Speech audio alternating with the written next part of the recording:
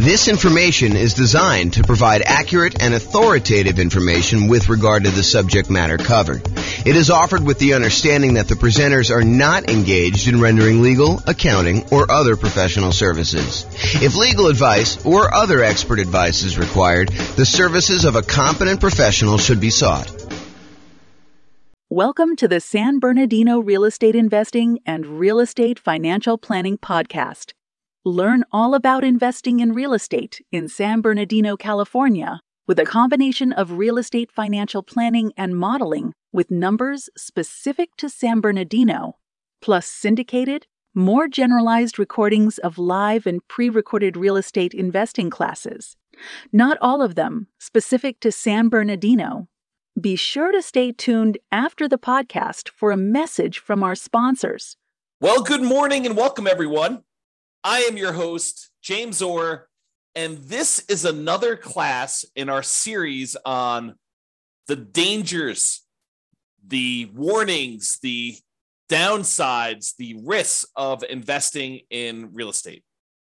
Previously, I think we covered the class on the insurable risks, the things that we can buy insurance to protect ourselves from, things that we could pay someone else to take on that risk voluntarily. In exchange for a little bit of money, they will take on some or all of that risk for us. And that's what we covered in the previous one in this series on risk. But today we're going to talk about the risk of down payment size when investing in real estate. So I will introduce you to a couple new concepts. These are going to be concepts that we'll talk about. I've talked about them before. Actually, in fact, I had a whole class on these two particular concepts, but we'll talk about them again when we talk about measuring risks. So we'll eventually get there, but today I'm just going to introduce you to the topic, and then we'll talk about how the amount you put down into a real estate deal impacts how much risk you have and how to think about that risk and how to mitigate it if possible. So this is sort of the quote for the theme that we are on, the risk theme, and that is a quote from George S. Patton. The time to take counsel of your fears is before you make an important battle decision. That's the time to listen to every fear you can imagine. When you have collected all the facts and fears and made your decision, turn off all your fears and go ahead. So one of the things I'm emphasizing in today's reading of this particular quote is when you have collected all the facts. So one of the things I'm going to go over today is I'm going to show you historical data as to how likely we are to see a drop in home prices and how severe those drops are. So we will look at the Case-Shiller data and look at how frequently these things happen. And then we'll look at it in the kind of like view from the lens of down payment size and how if we see a pretty significant decline in property values, like how that is impacted by how much you have invested in the deal, what your down payment that you are there. So the question is, what are your fears relating to real estate? And if you want to reach out to me, you can tell me if you have certain fears. I will try to cover a bunch of different ones in our series. We're doing about one of these a week. We're doing daily classes live. And then the daily classes get published to the podcast once per week. So a week's worth of live classes becomes a month's worth of classes on the podcast. I think I'm just about to enter February. So this will be either late January or very early February of 2024 at this point. I'm recording this May 18th of 2023. And basically, if you are attending live or on the Substack or part of the coaching program or something like that, you'll get access to this stuff early, but the podcast stuff is slightly delayed.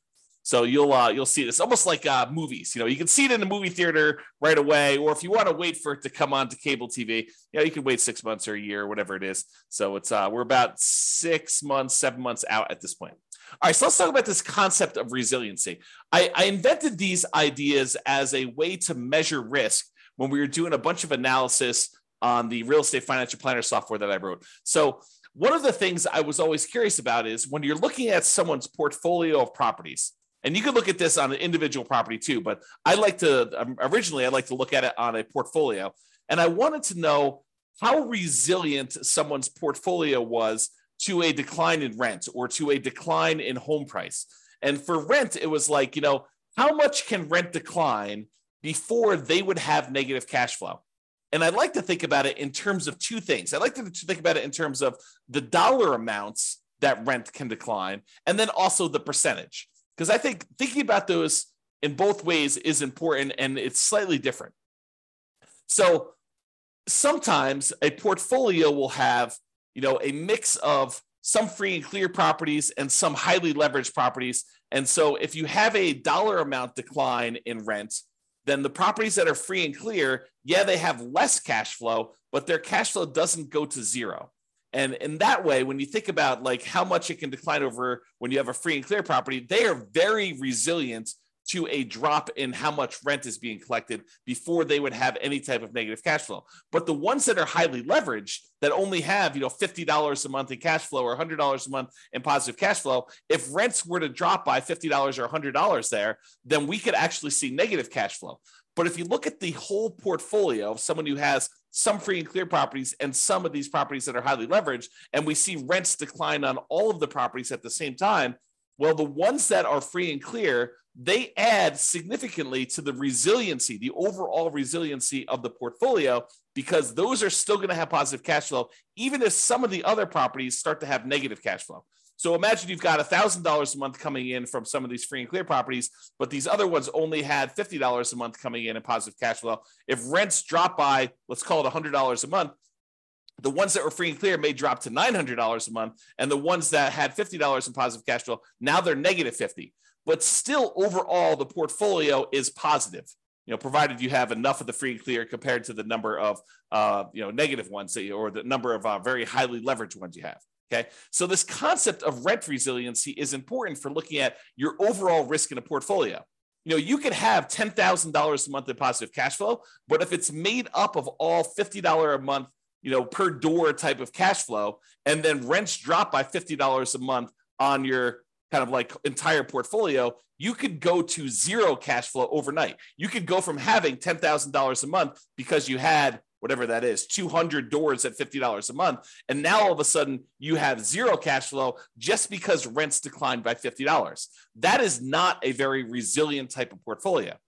Okay. So you want to think about how you structure these things when you're thinking about your overall portfolio and how resilient you are. Now, why do I bring this up and why am I having this discussion about rent when I just told you the topic of this class is about down payment? Well, because down payment size is related to how resilient you are. The more you put down, in general, the more resilient you are to drops in rent and also to drops in price. Because the price resiliency works in a similar way. It talks about how much prices on properties can drop before you'd have negative equity, before you'd be underwater, before you'd be upside down on your mortgage, where you owe more than the property is worth. Imagine for a minute that you bought a property all cash. Well, in order for you to have negative equity, the property value would need to go to zero because you don't have a loan on the property. Okay. But if you had a property where you bought it with nothing down, you got a VA loan, and then the next year property values went down 5%, which isn't unreasonable. It's not an unusual thing to have property values go down by 5%, which we will talk about in detail here in a moment. But if property values decline by 5%, now you're upside down. Now you have negative equity in that property, but you also had nothing in the deal. And this is sort of the concept we're going to talk about here, is that when you put nothing down, you're not losing any of your own money directly, at least not in the immediate time. If you hold out through the time period, then you might not lose any money at all if you wait for the market to recover. Okay. So this concept of how much you put down impacts how resilient you are, both in terms of rent and price. And rent is a little bit of a less direct one, but it is still related. It's still correlated. The more you put down, the more you have invested in the deal, the more resilient you are in general to both rent resiliency, how far rents can drop before you have negative cash flow, and also the price resiliency. Okay, so that's why we're sort of talking about these, and that's why we're going to discuss Case-Shiller. So Case-Shiller, this is a chart from John Wake's website, realestatedecoded.com. If you ever want any charts on the Case-Shiller stuff. John does an amazing job of putting out some updated charts whenever they update the Case-Shiller indexes. He updates all of his charts on there, and they're really, really good. You can drill down into most major metropolitan city, kind of like MSA areas, I think is how they break it out. But you can go look at all the different ones. And basically, I just pulled one of, 24 charts that he's got up here. And some of them are really, really, really good. Like I should do entire classes on some of the charts that he has. They're just that good. But this one basically shows you home price appreciation. And what home price appreciation will measure is what is the change in value over the previous 12 months of homes in the various markets. And I basically highlighted the entire USA. So we're using the entire United States, although you could go look at individual cities and see what I'm talking about here. And I'll make a comment on that in a second. But what it basically does, it shows you like, what is the change in value in home prices? When it's positive, we're thinking it's a positive appreciation or the property value went up.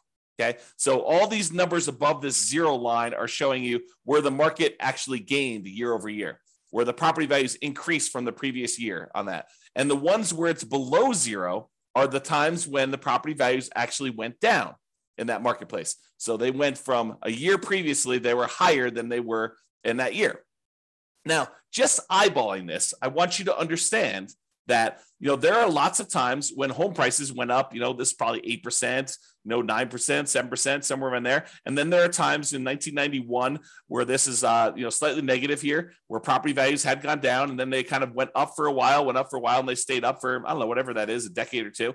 And then it kind of went down here and it's kind of really, really low. And we had this big negative dip here in the 2008, 2009 period. And it was still low, going into the 2011 period. And then it went back up above and we started seeing positive appreciation. And then over the last few years, we've seen pretty massive positive appreciation, like record breaking ones, at least in this scale going back to 1987. And then we're kind of down low again where we're seeing very little appreciation, or in some markets, we're seeing the negatives. So all of these really faint lines in the background, those are individual cities. And you can see even when sometimes when the US market is, doing okay appreciation wise, 3% or so, sometimes we have some markets that are actually seeing negative appreciation or property values declining.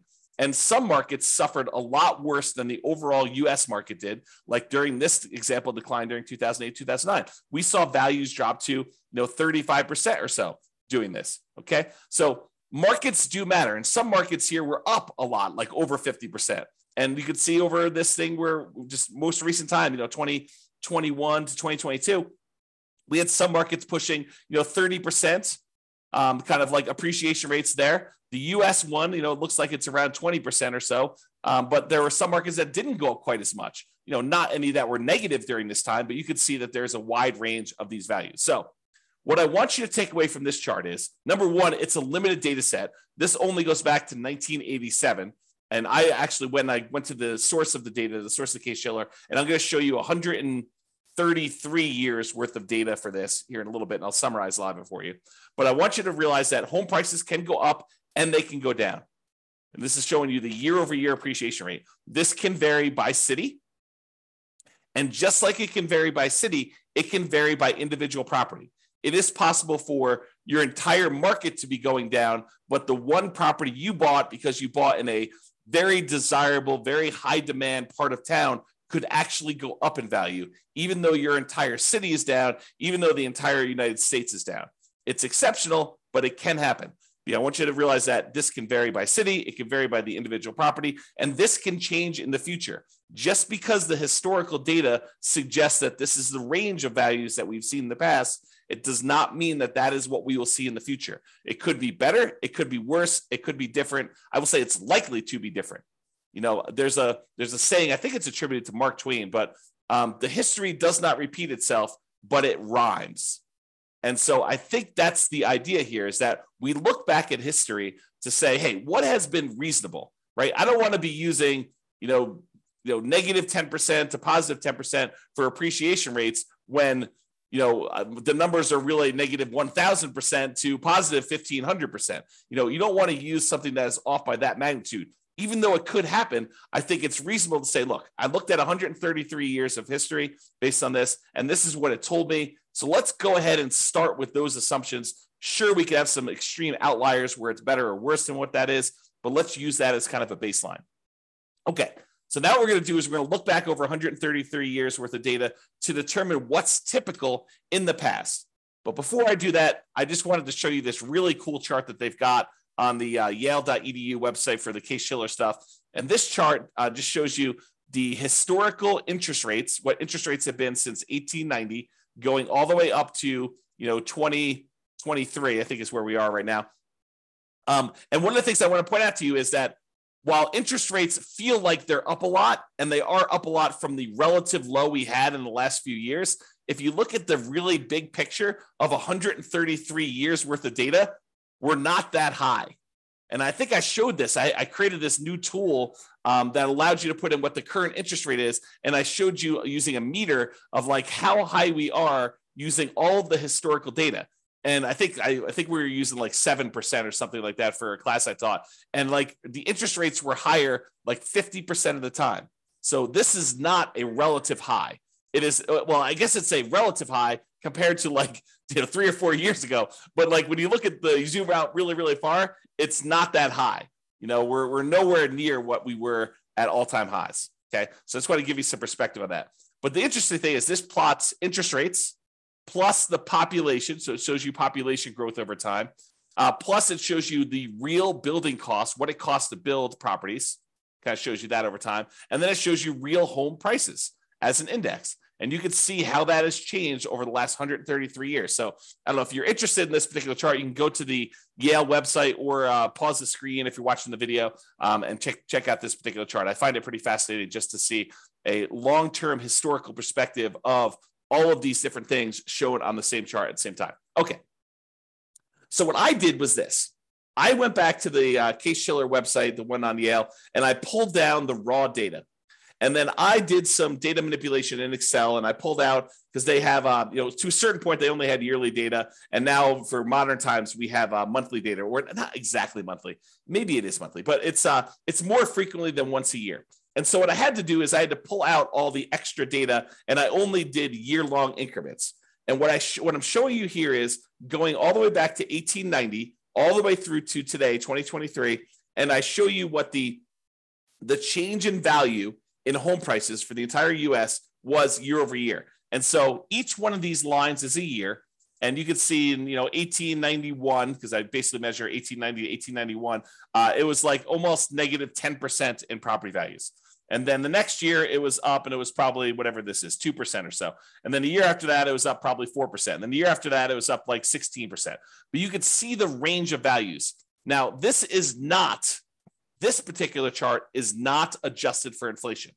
So I forget which one is nominal and which is real, but this is the one that is not adjusted for inflation. So these are the non-inflation adjusted changes in value over time for the property. So you can see there's a whole bunch of lines that are positive where properties went up in value, where they appreciated, and there's a whole bunch of ones where they're negative, although there's a wide period here where there's not very many negative, and it's not very significant negatives if they are. Pre-1940, there's a bunch of negatives. After 1941 or so, and after, 1942, for a while, there's a little couple dips here, very small dips. And then 2008, 2009, 2010, 2012, just looking at it, eyeballing the data, those were exceptions to a very long period where property values were just up to the right. Okay. So you could kind of see that in this chart if you're doing that. And then we have this kind of like more recent time where we see a pretty significant appreciation. Now, I also took the average appreciation for this time period, the median appreciation for this time period, and the compounding annual growth rate for this time period. So the average of all of the appreciation rates, the year over year appreciation rates based on Case-Shiller data for the entire United States is 3.61% per year. So you'll notice when I do a lot of my analysis, all the modeling we do for the real estate financial planner software, I use 3% for my long-term appreciation rate on properties. Okay. The average was 3.61. The median was 3.33. So I think 3% is probably a little bit conservative. And then the compounding annual growth rate was 3.37.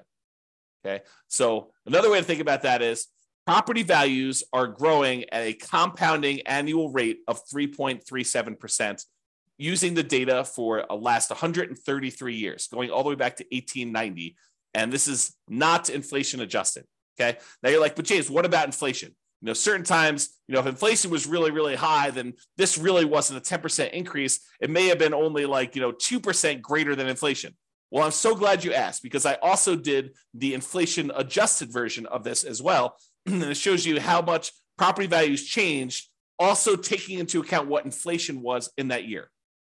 So if property values went up 4%, but inflation that year was 3%, then this chart would show you 1%, or the difference, the amount over inflation that it was. Okay. And so you could see how the inflation adjusted numbers get modified. The average when we pull out inflation was 0.79%. So property values went up on average 0.79% per year over what inflation was, is another way of saying that. Okay. And then the median was 0.07%. So property values on median, the middlemost value of all 133 years worth of data, was 0.07% above what inflation was. So when I tell you in another class or other classes where I talk about, property values going up, and I tell you, look, the data that I've looked at suggests that property values tend to keep pace with inflation, this is what I'm talking about. I'm looking at 133 years of historical data in the United States.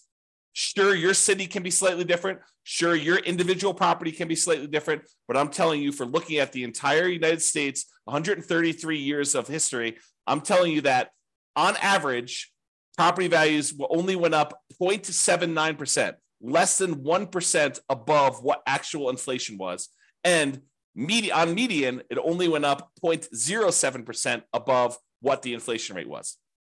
And some people argue this. You'll read a newspaper article or a magazine article, and they'll talk about how, real estate barely keeps up with inflation, so it's really not a good investment.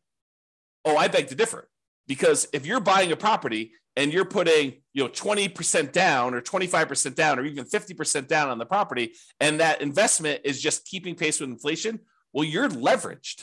You only put, let's use an actual example. You have a $100,000 property, you put in $20,000.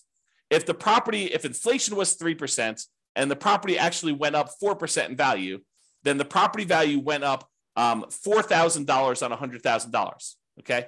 But it really, for inflation reasons, it only went up $1,000. Okay. That's fine, because now you invested $20,000 and you got a $4,000 return, not adjusted for inflation, or a $1,000 return adjusted for inflation. You made $1,000 on $20,000. That's 5%. That's after inflation. So the point is, you're leveraged. You're getting a 5-to-1 return because you are 5-to-1 leverage. You put down 20% or 1/5 of the property value. If you put down half, you'd be 2-to-1 leverage. If you put down a third, you'd be 3-to-1 leverage. If you put down 5%, you'd be 20-to-1 leveraged. If you go and you do the nomad strategy, you get 20-to-1 leverage. So you're getting 20 times what the leverage factor is. Okay. So when we talk about this, if property values are keeping pace with inflation, that's awesome if we are leveraged, because it means we're getting a leverage return above inflation. Okay. So the compounding annual growth rate for the inflation adjusted one is 0.56% per year. Okay. Now, I just wanted to show you these so that you can understand how inflation adjusted works and how the inflation one works. So you can kind of see these. If you want to kind of pause the chart, you can look at those and get a feel for all the stuff. Okay. Now what I did is I said to you, okay, we can look at this chart and we could say, okay, how many of these were, below, what did I do here? Below 15%.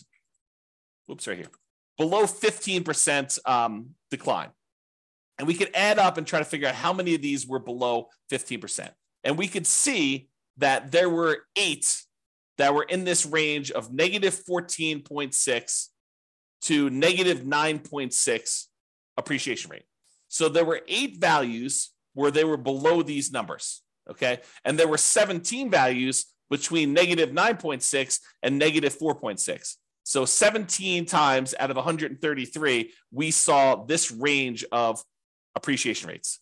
And there were 46 years out of 133 is a better way of saying that, where it was between negative 4.6 and 0.40. So almost zero. Okay. And then 34 years out of 103, where property values went up basically somewhere between 0 and 5% and change. And then 20 years where property values went up between 5.4% and 10.4%. And then there were 5 years where it went up between 10% and 15%. I'm rounding. And then one where it went up between 15 and 20, one where it went up between 20 and 25, 0 where it went up 25 to 30, and one where it went up between 30 and 35%. Okay. I rounded to make it a little easier to say it, but if you want to look at the chart, you can see the actual data. Okay. And it shows you that these are the more common numbers because they occur more frequently. And this is the range of what we might expect to see. There's times when property values go down, and it happens, what I would say is relatively frequently. I mean, not like extremely rare, but 8 times out of 133, we saw a decline of this amount, and 17 times out of 133, we saw property values decline this amount, and 46 times we saw property values decline this amount. So we definitely have, when you add all these up, we definitely have a significant portion of time where property values have declined. And then we see all of these where property values have gone up. All right. I just summarized this a little bit better, and I'm showing you fewer buckets to make the lesson clearer. So 66 times out of 133, property values declined. They were less than 0 as far as appreciation rate, not inflation adjusted. Okay. 37%, not percent, but 37 times out of 133, the property values went up somewhere between 0 and 5%. So 37 times out of 133, property values went up between 0 and 5%. And then 21 times out of 133, property values went up between 5 and 10% in a year. And then 9 times out of 133, it went up greater than 10%. So we could see just this feeling of what is happening. Now, why am I making a big deal out of this when we're talking about the amount of down payment? Well, I want to talk about the risk matrix. And I think I introduced this in the class we did last time on risk, but I've also taught this previously.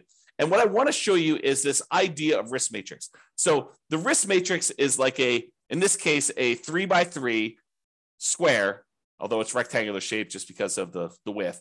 And it shows you severity across the top. So these are the lowest severity events. And then these are the highest severity events. So 1 is a low severe event, property values moving very little in this example, or really large severity events where property values moved greater than 15%, greater than 15% appreciation or greater than negative 15% negative appreciation is what we're looking at there. And then we have on the left-hand side, how likely is this to happen? Lowest likelihood is a 1, very low probability of this happening, maybe 1 year out of 133. And then you have a high likelihood, where 1/3 of all the years this happens. And you can see that the risk for us is where we have something that is very severe, a very large negative event that can happen to us, a very large, ugly thing, bad thing that can happen to us. And also it is very common to happen. This is the highest risk right down here. Okay. The low risk things are things that are not very severe. Okay, so property values went down 1% last year. Oh, ho hum. Big deal, right? And they're not very likely to happen. This happens once every, 100 years. Like that's not a real number, but I'm sort of making it up as an example. So you can see low severity and low likelihood as an example. All right, so this is the generic version of risk matrix and how it works. Now what I'm going to do is I'm going to plug in the actual data we saw from Case-Shiller data into a modified version of this risk matrix, which I'm calling the risk matrix for appreciation. And this shows you how frequently things happen and how big of a deal they are, what the severity is, okay? And I added an additional kind of like a section for severity just because I had enough data to break it out reasonably. And so instead of it being a 3x3 thing, now it's a three scale for likelihood and a 5 scale for severity. So severity 0 means that the property value went up, okay? Because that is not a bad thing that could happen to us. I basically said, okay, this is not a severe negative event. So I'm saying, look, these are increases in property values. So a severity of 0 for us in this particular discussion is property values actually went up and it wasn't a bad thing for us, okay? And so the likelihood, the lowest likelihood for us to actually see property values go up here, the lowest likelihood is we're likely to see a greater than 10% increase in property values. That happens 7.7% of the time.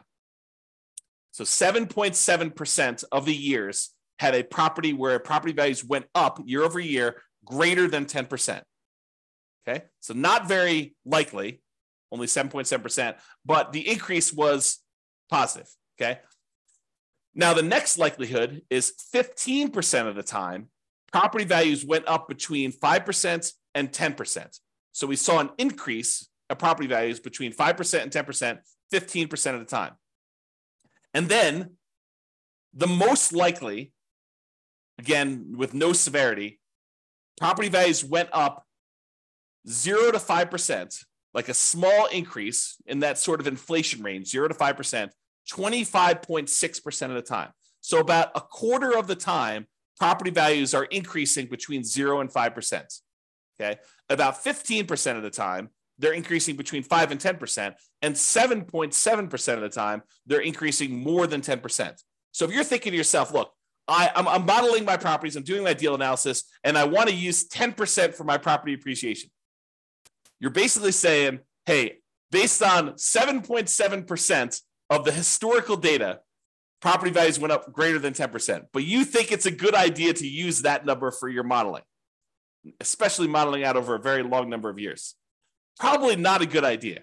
If you want to go and you want to use a reasonable number, I'm using this sort of like 0 to 5% number where 1/4 of the time, so I usually use 3%, 1/4 of the time, the property values are likely to do that. Now, are there times when they decline? Yes. I'm so glad you asked. So as far as severity goes, there's a small decline, which we'll call 0 to 5% decline in value. There's a medium decline, which we'll call 5 to 10% decline in value. And then a large decline, which is 10 to 15%, and then catastrophic, greater than 15% decline. Okay. So for a small decline, 0 to 5% drop in property values, that happens 34.6% of the time. So 34.6% of the time, we are likely to see a property actually drop a little bit in value. So 1/3 of the years, historically, and it doesn't all happen in a row, as you've seen, but sometimes we get into these trends where it happens right back to back to back to back, and then we see a period of prosperity where property values are going up for a long period of time. But we've seen a 0 to 5% decline in property values 34.6% of the time. Okay. Now, if we add all these up, 25.6, 15, that's like 40. This is 40 plus 7. We'll call 40 plus 8. So 48% of the time, property values are going up. 34.6% of the time, property values are dropping between 0 and 5. Okay. Now, the medium decline, and by the way, this is a likelihood, it's relatively likely. It's a high likelihood event, which is why it's this bright orange, right? Bright yellow, right? Now, this next one is a situation where we have a medium likelihood. The probability is sort of in that mid-range, but it's a more significant drop, a drop between 5 and 10%. A 5 or 10% decline in property values happens about 12.8% of the time. Okay, so about 12.8% of the time, a little more than 10%, we're seeing property values go down between 5 and 10% in a given year. And then as far as large decline goes, between 10 and 15% decline, that happens very infrequently. So it's a low likelihood, but a very severe thing for us, having property values go down 10 to 15%. That happens 6% of the time. Okay, 6% of the time. And we've not seen, according to the US historical data, remember each city's data will be different, and we've seen catastrophic declines in other cities. But as far as overall US data goes, we have not seen 0% of the time a greater than 15% decline, which I think is interesting, right? So these fears we have about things are relatively low probability type events. Not that they can't exist, not that they won't happen, but they're relatively low.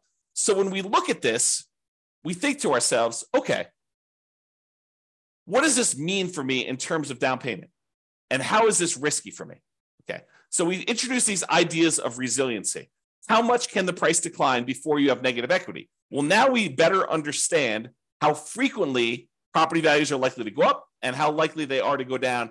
Just looking at the last 133 years of historical data. Not saying that the future will be different, but this gives us an idea of what that will be like. So we can look at this and say, look, if I'm putting large amounts down, how does that impact me? If I'm putting medium amounts down, how does that impact me? If I'm putting nothing down, how does that impact me? And how does it impact if I'm putting little down? Okay, so we can look at that and say, how much price can decline before I have negative equity? And what does that even mean to me as far as a risk? And then rent resiliency, because how much you put down impacts how much cash flow you get, because they're correlated. The more you put down, the more likely you are to have positive cash flow. The less you put down, the more likely you are to have deferred down payment or negative cash flow or lower cash flow. Okay, so rent resiliency is related to how much we put down. You both get a better interest rate by putting more down, and you also are borrowing less, so the amount you're paying actually goes down. Okay, so if you have no money in a deal, if you put zero down, what are you risking if we see these declines in property values? Well, you're really risking your credit, because if for some reason you abandon the property, your credit is what's at risk. If you have no money in the deal, you have no money at risk. None of your own money at risk. Now, it may feel like you have money at risk. For example, let's say you put nothing into a deal, and for the first 2 years, that thing goes crazy. It's up 10%, and then it's up 10% again. So, the property is up 20% over the first 2 years. So it feels like you have a lot of your own money in the deal, when in fact you have none of your own money because you put nothing down to begin with. And now you have equity because the property value went up over 2 years. Maybe you paid down a little bit on the loan, so you actually have a little bit of equity there. But really, if the property values were to drop multiple years in a row and you actually have negative equity now, the property value drops below what you owe, did you lose any money? I think some people would argue, yes, I lost money because those gains that I had were there in the property and now I don't have them anymore. So yes, I lost money, James. Of course I did. But did you? You don't really realize those gains until you sell the property or you do some type of cash out refinance. So those were just sort of like paper gains. There were paper losses or paper gains on the property while you didn't actually sell it or you didn't cash out refinance it and pull that money out. And you had no of your own money in the deal. Now, if you abandon the property, let's say property values, they drop in half. So you're up 20%, now they dropped in half. So now you're whatever that is, negative 40% down or something like that, right? So you're down 40% from where you were originally. And now you're like, I'm upside down in this property. It's hemorrhaging cash flow. I can't get it rented. It's almost not worth doing. I could go buy a property next door for, the half of, almost half of what I was buying the other properties for. Maybe I should just jettison this and leave. Well, what are you risking? You're risking your credit. Because if you had a loan on that property and it was tied to your credit report, you're risking that. And then you got to value, what is your credit worth? What is it worth to have a foreclosure and or bankruptcy on your credit? It limits what you could do for whatever it is, 5 years, 7 years, and doing certain things. Your ability to get certain loans comes back relatively quickly. FHA, I think you could do that. Don't quote me on this, but from memory, I think it's like 3 years or something. You can get an FHA loan. Maybe it's even 2. Go check with your lender if you've got questions about that. I don't remember what it was, but you could go get loans after this happens. And you could buy properties creatively, technically, right? I mean, you go and negotiate directly with a seller. The seller doesn't say to you, hey, listen, it's a 3-year term for me to wait for a bankruptcy. No, they'll negotiate with you and they feel comfortable doing the deal. And maybe you give them enough down payment. Maybe they're like, hey, it doesn't matter if you had a bankruptcy or foreclosure yesterday. I don't care. Or maybe you structure where you put together a LLC partnership and you and your partner are buying things and you're a half owner of the LLC and they've got great credit and the seller is negotiating and they're looking at their credit to determine if you're qualified, even though you're buying an LLC. I mean, who knows, right? There's all sorts of what ifs here. So what is your credit worth? I think credit's important. It's a great tool for being able to get deals done and for getting great rates and lower PMI and all those other factors that go into things. There's rewards for having good credit, but you got to measure what that is in terms of the risk you have when you're thinking about putting nothing down or little down in the deal. Okay. Now, by putting little or nothing down in the deal, you're much more likely to have negative cash flow in this case, which means your ability to hold onto the property is limited to your ability to continue to feed the property. If you have negative cash flow, that means that you need to come up with money outside of the deal in order to continue to fund the deal. You got a great job, you got great income, you got great, reserves that are protected. You're not at risk of losing those. Then maybe you're not that worried about that because you have great holding power. Now you're buying a single rental property, you've got negative $200 a month cash flow, but you have $1 million in CDs. Do you feel comfortable there? Probably. Even with drops in prices and drops in rents, regardless of you putting nothing down in the deal and having negative cash flow in that case. Okay. Now you have negative $800 a month cash flow and you've got $5,000 in savings. Very different story.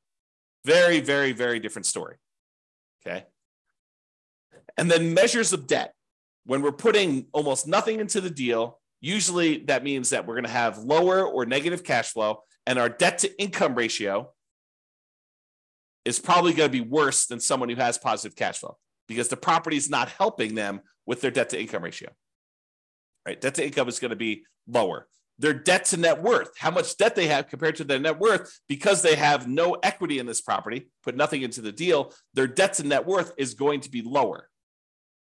So it's going to be more risky if we were to measure risk with debt to net worth. Debt to liquidity, they have really high debt. Maybe they have more liquidity because they didn't put anything more in the deal, but a lot of times they're putting nothing down because that is all they have to put down. Okay, so debt to liquidity may be impacted. And it may be impacted both ways. That's one that I could see you making a case. Look, I would rather keep $100,000 in reserves and put nothing into the deal rather than put $100,000 down, buy a property that, with 25% down, but not have any reserves. That would actually improve. That would be a choice to improve your debt to liquidity. Yes, you have really high debt, but you have really good liquidity, $100,000 versus you have no liquidity because all you've got is tied up in equity in properties, which would help with your debt to net worth, but it wouldn't help with your debt to liquidity. Okay. And then months of reserves. How many months of reserves do you have sitting on the sideline such that you have holding power and can handle things that come up? Can you handle repairs and vacancies and capital expenses and, time to do marketing for your properties? Months of reserves is kind of like almost like a special ability, a superpower that allows you to kind of like hold through a lot of these different things. Okay. So when you have no money in the deal, zero down, and property values can decrease, as we just showed, how risky are you and what are your risks associated with that? That's what we just covered. Now let's go to the other extreme because everything else is going to be in the middle.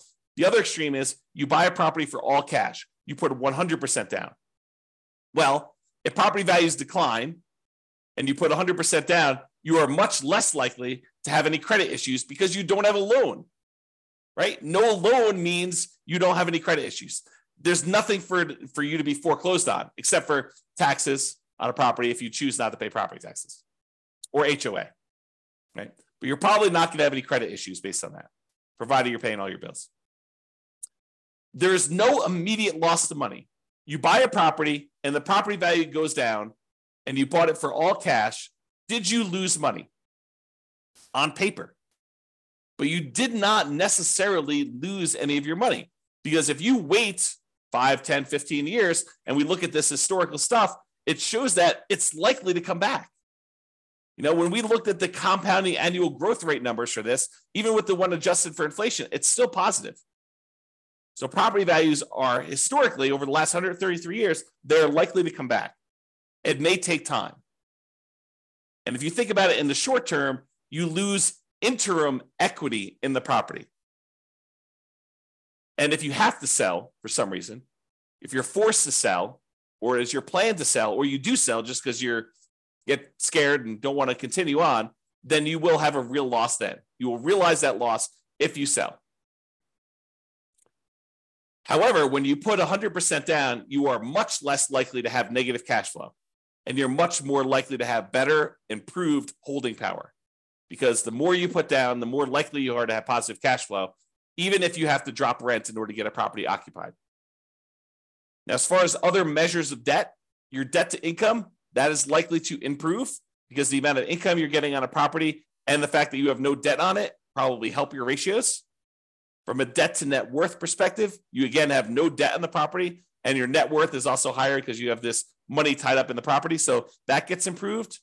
As far as debt to liquidity, not so much. You're giving up liquidity, but you don't have any additional debt. But the liquidity number is also lower. So any of your other debt is weighted heavier because you have lower liquidity. You took $400,000 you had sitting on the sideline in liquid cash, and now you tie that up in equity in a property, means you now have $400,000 that you do not get to include in your denominator when you're calculating your debt, the total amount of money you have in debt, compared to how much liquidity you have or how much liquid cash you have. That hurts. And as far as months of reserves go, by taking a lot of money and putting it down, you tend to have less months of reserves. Although it does help you that the amount you need in reserves on a free and clear property is much lower than the amount you need in reserves on a property that has debt. If you have a mortgage payment of $2,000 a month and you want 6 months of reserves, you need your taxes, your insurance, maintenance, all the property management, all the stuff you need on the particular property, plus $2,000 a month times 6 for the mortgage payment. When you no longer have the mortgage payments, that goes away as part of a reserve requirement because you don't need to have the $2,000 a month in reserves because you don't have a mortgage payment to have reserves on. So it lowers how much you need to have in reserves for that particular property. Okay. Now, I covered the two extremes, nothing down and 100% down, and realized that they eventually merge together, right? There's a gradation between the two. So it goes everything in between 0% down to 100% down. You decide to put 5% down, you're closer to that no money in the deal situation. You decide to put 75% down and borrow 25% to buy the property, you're much closer to that 100% down. Okay? So in conclusion, life has risk.